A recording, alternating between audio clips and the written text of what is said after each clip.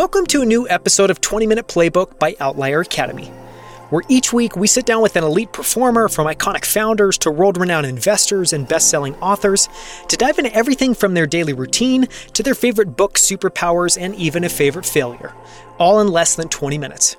I'm Daniel Scrivner, and on the show today, I sit down with Jason Crawford, who's one of the researchers and writers at the forefront of the progress studies movement, which seeks to understand what's driven human progress historically in order to cultivate and accelerate it moving forward. Which is, to say the least, absolutely fascinating.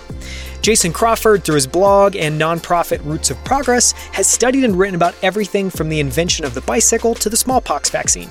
He's one of the world's leading thinkers on how progress happens, why it seems to have slowed or at least narrowed in recent years, and what we need to do to accelerate it in the coming years. To learn more about Roots of Progress, visit rootsofprogress.org. You can also follow Jason on Twitter at Jason Crawford. For links to everything we discuss, as well as the full show notes, visit outlieracademy.com/75. And now, let's jump in with Jason Crawford of Roots of Progress. Jason, I am thrilled to have you on 20-Minute Playbook. Thanks so much for the time. Certainly. Thanks for having me. So this should be a lot of fun. We try to ask around 10 questions, keep this episode under 20 minutes. And the goal here is just to give people a little bit of a behind the scenes peek into you. We've obviously covered all your work with Roots and Progress in depth in the Infinite Games episode.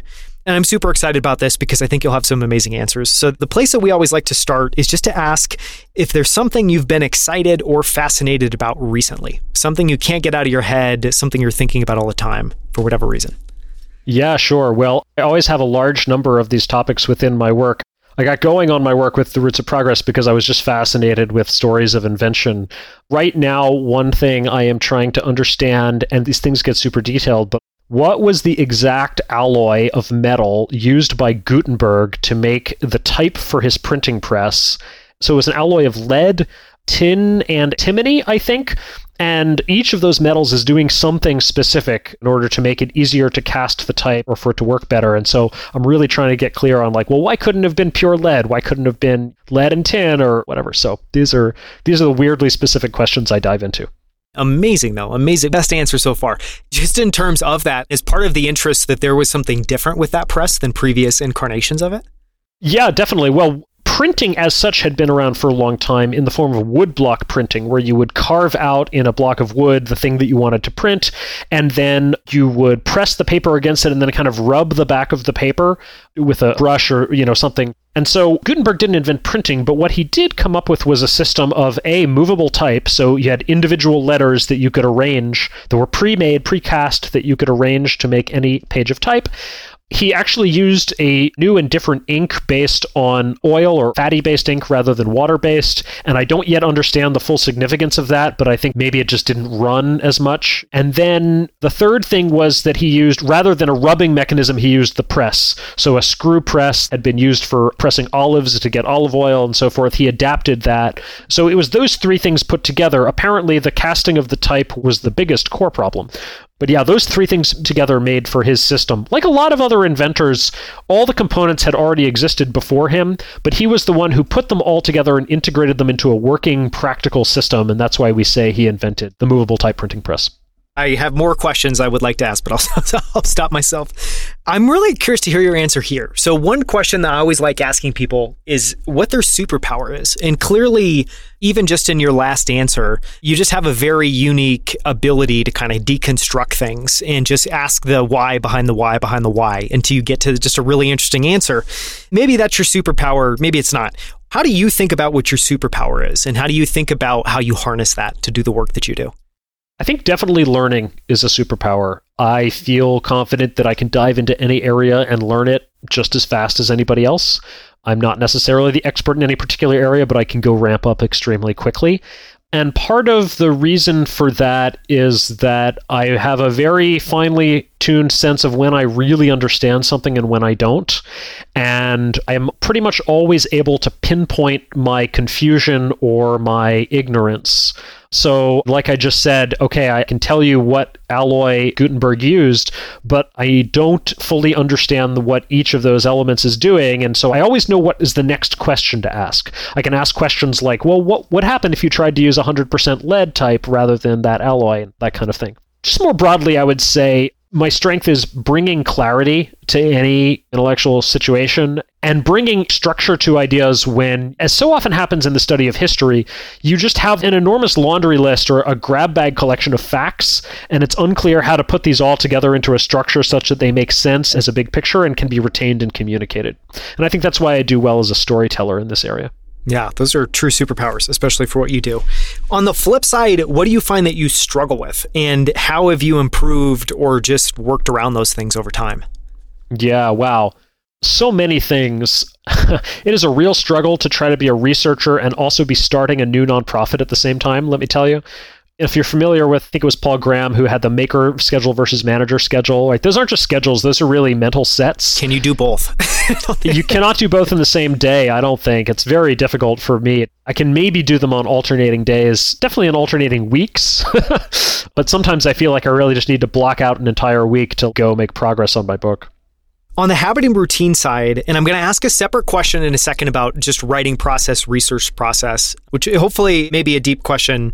We'll find out. But separately from that, just in terms of kind of daily routine, is there anything that you've learned about yourself, any routines or habits you've picked up that you try to input in your daily life? These can be things you strive for, or these can be things you're like, every single day I've got to do this. Anything there that you find improves your performance?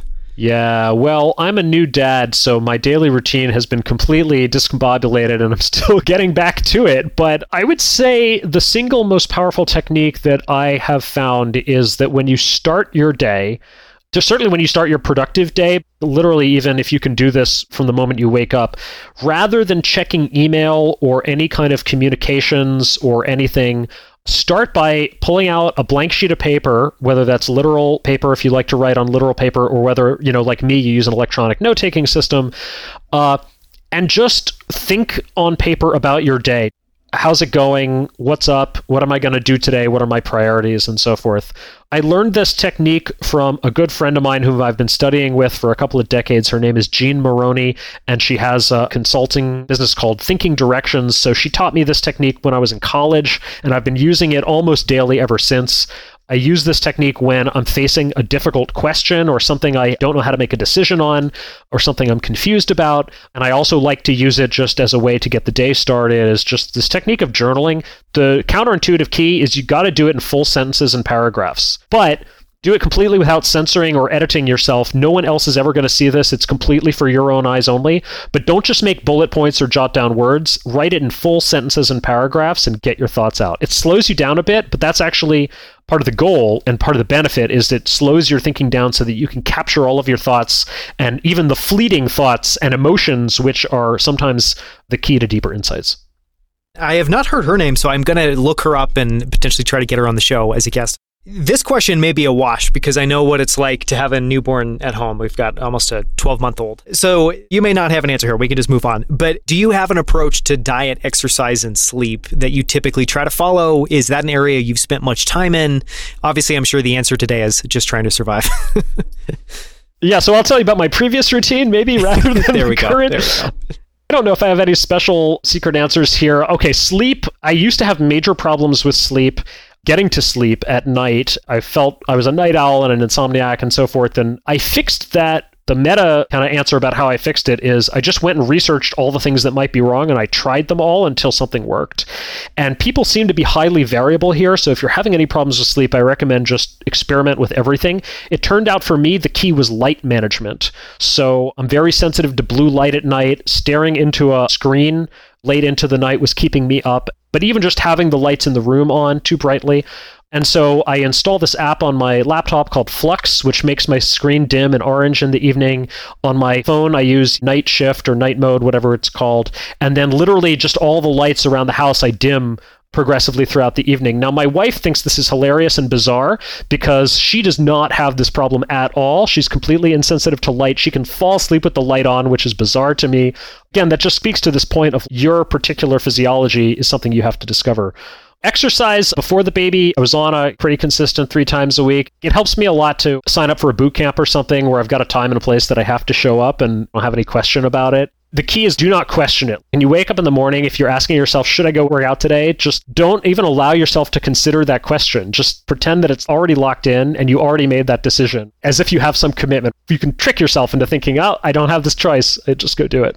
On the software and tool side, and maybe we can take this in the direction of talking about your note-taking system, but the question we generally broadly ask people is just anything interesting on the software side or on the physical tool side that people use to manage work, tasks, and time. And so for you, that could be really broad. Just is there anything that you enjoy using, and is there anything you've kind of picked up that you really love? Or we could just use this as a chance to dive into that note-taking system because I'm sure you've got some interesting insights there. I don't have a fancy note-taking system or anything very special. I use an app called Bear Notes that I like. It allows me to take notes on all sorts of things and tag them, and it has a hierarchical tagging system, which is nice, and it supports Markdown and so forth. Another tool that I will plug because it's such a great tool is called Readwise. So Readwise is a highlighting system. So if you have Kindle, which I do, and I read everything that I can on Kindle, I only read paper books when I have to, but it will suck in all of your Kindle highlights into a system, and then it does this great thing. It just emails you every day with 5 of them, random highlights, and lets you review them. And I really like that. It's good to remember passages that I enjoyed. It's also great for Twitter because whenever I see a passage that would make a great tweet, I'll just share out the quote. And so it helps me kind of share all that stuff with my audience. The other great thing that Readwise does, it makes all of this searchable, and I've used that over and over when I'm trying to remember some quote that I read. It also integrates with pretty much everything else. So if you are reading a paper book, they have an iPhone app, and you can just snap a picture and it'll OCR it and then get the highlight into the system that way. So it lets you integrate everything, and they are currently testing in beta a Read Later app that integrates with all of this as well. So I really like that team. I've been following them since early days, and I've been a happy user of the app. And I've heard people talk about that email that you'll receive. It feels like people are overly focused on what new information can I get in and not spending enough time on how can I remember, re-experience, and get reminded of all this great stuff that I've read. And it seems like a great tool at that.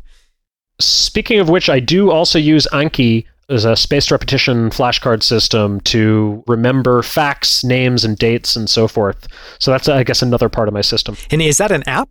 Anki is an app, Anki. It is an app for doing spaced repetition flashcards, basically. I've not spent enough time there, so I will research that and I'll link to that. One thing that I'm always curious about is, asking people for a favorite failure. And I think what we're really trying to get at there is we're all ambitious. We set goals for ourselves. Often there are obviously goals that we don't attain. And sometimes we realize at the end of the day that was actually a great thing. It propelled us in a better direction. We learned something from it. Do you have any favorite failure that you're grateful for that you think about? The first thing that comes to mind is the last startup that I founded. It was called Fieldbook, and it was basically a hybrid spreadsheet database, a lot like Airtable, but not nearly as successful. We never really got to profitability. We ended up shutting down the product and did a talent acquisition, sold the team to a larger startup. I poured 5 years of my life into that. But it's one of those things where I am deeply glad that I tried. I was absolutely obsessed with the vision for Fieldbook for years before I started the company, just the same way I've now gotten obsessed with studying the history of progress. And it's one of those things where if I had never tried, I would always be wondering what if, and why didn't I go for that thing that I couldn't stop thinking about. On the book side, in the previous interview we did, we talked about Where's My Flying Car, the old book that's about to be re-released through Stripe Press, and we'll link to that here. So I want to take this in a slightly different direction, and things that I was curious to ask you is, obviously as someone that thinks a lot about progress, are there any sci-fi books or futuristic books that you think are really interesting? These could be older ones, this could be newer ones. And then alternatively, as a writer, are there any writers whose work you admire? Sci-fi. I've read some sci-fi. I wouldn't say I read deeply in the genre. Probably the writer I've read the most of is Neal Stephenson. You can definitely find in a number of his novels inspiration for sort of things that people could create. Diamond Age, for instance, famously. Essentially, it's a book with an AI behind it that trains and provides education for young people. I won't say more than that to avoid giving away too much, but I've heard Stephenson say in interviews that has inspired many people over the 25 years since that book came out. And every once in a while, someone will come to Stephenson and say, I'm doing a startup based on Diamond Age. And they're trying to bring some aspect of it into reality. The funny thing is they're all doing something a little bit different, so everybody has their own different interpretation on what it should be. I thought Ready Player One did a good idea of envisioning what a virtual reality future could look like. I particularly enjoyed the dance club scene in the zero gravity environment, which was just a cool idea. And then, sorry, what was the second part of this? Just any writers whose work you admire. Yeah, it's a good question. There's a small number of authors whose work I feel like I just want to read all of. So one who comes to mind, probably my favorite blogger today, is Scott Alexander, and his blog previously Slate Star Codex, now Astral Codex 10. He dives so deep into subjects, he covers them so thoroughly, and yet in a way that just really pulls you along, is very easy to read, in my opinion. And I think about comparing my own writing to his, and I think I'm pretty good at conveying the big picture, explaining deep concepts, at being really clear about subtle distinctions. Scott does all of that, and he's really funny on top of it. I just sort of envy that. I feel like I can't even quite match that. I can maybe be as clear as him, but I can't do it while also just being really funny at the same time. If it makes you feel any better, I can't do what either you or he can do. So there is an order of hierarchy there. Okay, last two questions. First is just if you have a definition of success, and this can be in your work specifically, in the impact you want to have there. This can also just be the way that you look at life and the way that you look at how you want that to unfold or what you want your life to stand for. I think the most important thing at the broadest level about success is that whatever it is, it has to be success on your own terms. And I think about this a lot, again, as a new parent and thinking about where I want my children's lives to go. And I might have a lot of aspirations for them, but I think it's far, far more important that they achieve whatever their aspirations are for themselves and that they actually learn to choose that for themselves, which is a much more difficult thing than it might seem. I think to really, truly choose for yourself and to pick something because it's what you want and not because it's what you think other people will approve of you for, or the thing that you think you're supposed to do, or even because it's just an old idea that got stuck in your head when you were young but isn't authentically you anymore, that can be really difficult. So just being true to yourself in that way. Yeah, really well said. Last question. What are you most grateful for in this phase of life? So many things. It's cliche to say my family, but I do have to say that. My wife is amazing and has been amazingly supportive as I've made this career transition and gone off on this, wait, so you're going to write your blog full time? What is this, right? And the whole broader sort of extended family has been very supportive. And just more broadly, the fact that there have been a number of people who have liked my work enough to just give me money to keep doing it, and people who've seen that potential and believed in me and made it possible for me to take this weird, eccentric, intellectual obsession of mine and just go deep on it and go it full time. I'm deeply grateful for that. Yeah. I'm one of, I'm sure, many, many people that thinks the work you're doing is really important, thinks that you're a really important voice that I think the world needs right now. So I am thrilled to have you on. Just to give people a few links, you obviously write full time. This is now a nonprofit. You're starting to hire. You're starting to build more of a team. And people can find that work at rootsofprogress.org. They can also follow that on Twitter at Roots of Progress. Can people find you on Twitter? Yeah, sure. So I tweet even more than the Roots of Progress account. The Roots of Progress account is more of a feed of like all of our posts and announcements, but I tweet all sorts of stuff, and my handle is just my full name, Jason Crawford. Awesome. Well, thank you so much. This has been an incredible conversation. I highly encourage anyone listening to this that enjoyed this conversation to listen to the full episode, Infinite Games, where we go really deep in your work. Thank you so much again for the time, Jason. Been great talking to you. Thank you so much for listening. You can find links to everything we discussed, as well as the show notes and transcript for this episode at outlieracademy.com/75. For more from Jason Crawford, listen to our in-depth conversation all about his research and writing into the nature of human progress in episode 72. To explore more incredible interviews with the founders of Superhuman, Levels, Rally, Common Stock, and Primal Kitchen, as well as best-selling authors and some of the world's smartest investors, visit outlieracademy.com. From our entire team at Outlier Academy, we hope you enjoyed the show. I hope to see you right here next week on 20 Minute Playbook.